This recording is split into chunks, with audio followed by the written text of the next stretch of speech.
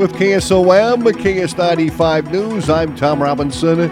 Our forecast high for today, right at 32 degrees, 50% chance of snow, 19 the low tonight, a 55% chance for some snow. Last week, the Audubon and Exira HK school boards approved a shared superintendent position. Trevor Miller shares his duties as superintendent of schools at Exira, HK, and IK Manning.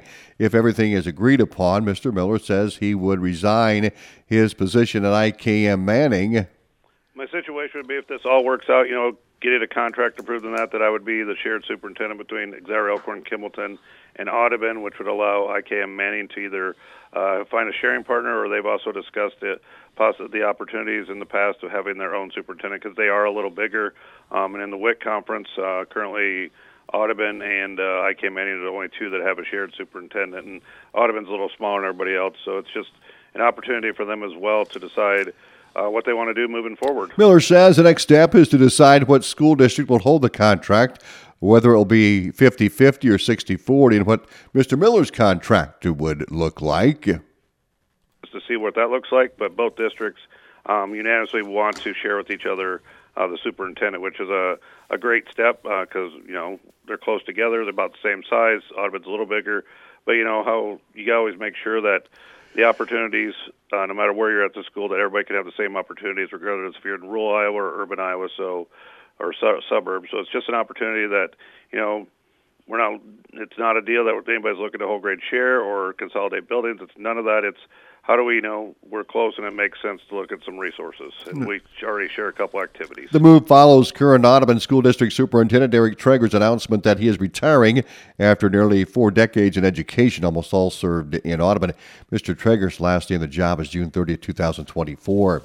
Corning School Board held their organizational meeting of the new board Monday evening. Superintendent Chris Finster recognized outgoing board members. When Larson had spent 10 years on the board, done a great job on the board, and Amy Graw, who has served as our president the last year, she went off after 4 years. So we had a reception. We thanked both of them for their services to the district and the time.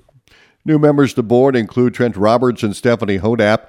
The school board then named the board president and vice president. Stacy Ventiger was voted the president, and Adam Boswell is the vice president for the 23-24 school year. I think both of those will do a good job on the board. Stacy's been on it for a couple years now, and Adam's a newer board member, but he'll be a solid board member for us.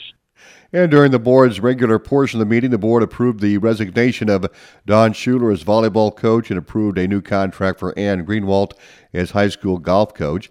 And the board also approved the instructional support levy resolution. Our instructional support levy, it's half of it split. It goes into all of it goes into our general fund. It's just for another revenue source to go into our general fund. Some of it's income surtax and some of it's property tax.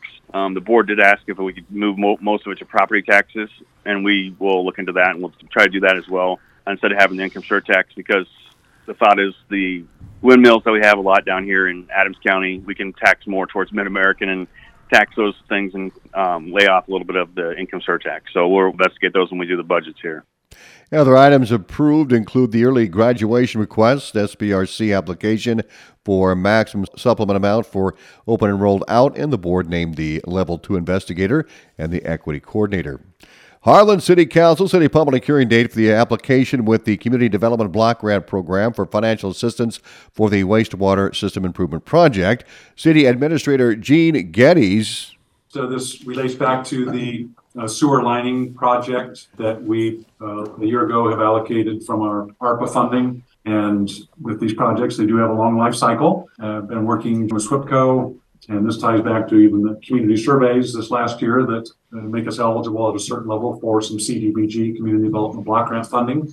And we have also been continuously working through these last 8 to 12 months with Beechman Kim, our wastewater engineer. So the plans and specs are done. Construction permit's been applied for. So this is another necessary step towards the CDBG application for the first quarter, right, Jane? Yes. January. So to have this public hearing for this funding stream that would allow us to accomplish more feed toward more blocks of the sewer lining project to what we've already allocated. The public hearing is set for Tuesday, December 5th at 5:15 p.m.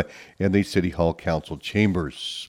Shelby County Board of Supervisors approved farm ground bids for the 2024 crop year and canvassed the November 7th election ballots at their weekly meeting this past week. According to the minutes, Brandon Weiss submitted the high bid of $430 per acre for the solid waste farm. Weiss also bid the high $440 per acre bid for the Shelby County-owned farm. The supervisors voted unanimously to accept the bids. In other business, the Shelby County supervisors approved their second-tier canvass for the 2023 city school election. A mysterious illness affecting dogs has been confirmed in Iowa. Mike Martison, doctor of veterinary medicine at the Anita Vet Clinic, says the illness is a cough that does not go away and is not responding to conventional treatment. I mean, there's reports that these dogs will be coughing for weeks at a time. In addition to that, they'll kind of have some discharge from their nose and their eyes, like watery eyes, kind of a watery nose a little bit.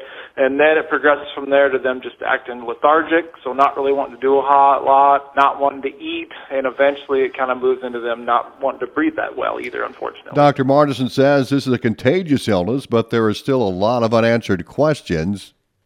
So unfortunately, we don't know a whole lot about it. They're working to isolate it right now. So basically, they're taking dogs that are affected with it. They're taking samples, trying to isolate certain DNA strands so they could isolate maybe what type of virus it is. Or really, we don't even know necessarily if it's a virus. It's acting viral.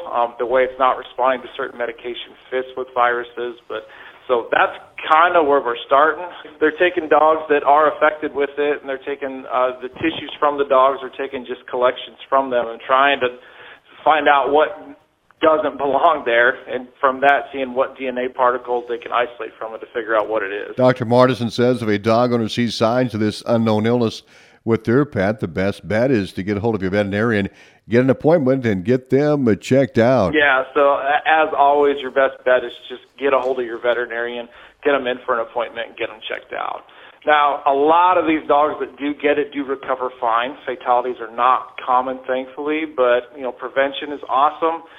Stay home with them if you can. Try not to board. Try not to go any place where there's a bunch of unknown dogs with unknown histories around, and stay current on your shots. Those are the big things, and if you start seeing signs or you have any questions or concerns, get them checked out. It's all very new, and you see the headlines, mystery illness, it's very scary, and I know there's owners around, they've had some scary experiences with their pets, but there's still a lot we don't know right now. So I just hope people don't start panicking. It's just there's too much unknown for any of us to really give great opinions on. We're just be cautious, be careful, use common sense. Most of the time, everything's going to be okay. New Hampshire researchers say the mysterious illness may have started from a bacterial infection, which evolves into pneumonia or other health issues. More than $415,000 in 50% cost-share grants were recently awarded to 131 Iowa rural fire departments to help their efforts to protect Iowans and their property from wildfires. The grants offer valuable funding assistance for wildfire suppression, personal protective and communications equipment. The following fire departments in Southwest Iowa will receive 2023 volunteer fire assistance grants: Anita, Atlantic, Audubon, Avoca, Clarinda, College Springs, Creston, Glenwood, Hancock, Harlan, Irwin, Logan, Prescott, Randolph, Riverton, Shenandoah, Sidney, Stewart, Villisca, Woodbine, and Yale. These grants are made possible through the Iowa DNR Forestry in cooperation with U.S. Forest Service, state, and private forestry. I'm Tom Robinson. More news on the web at westerniowatoday.com. ABC News is next.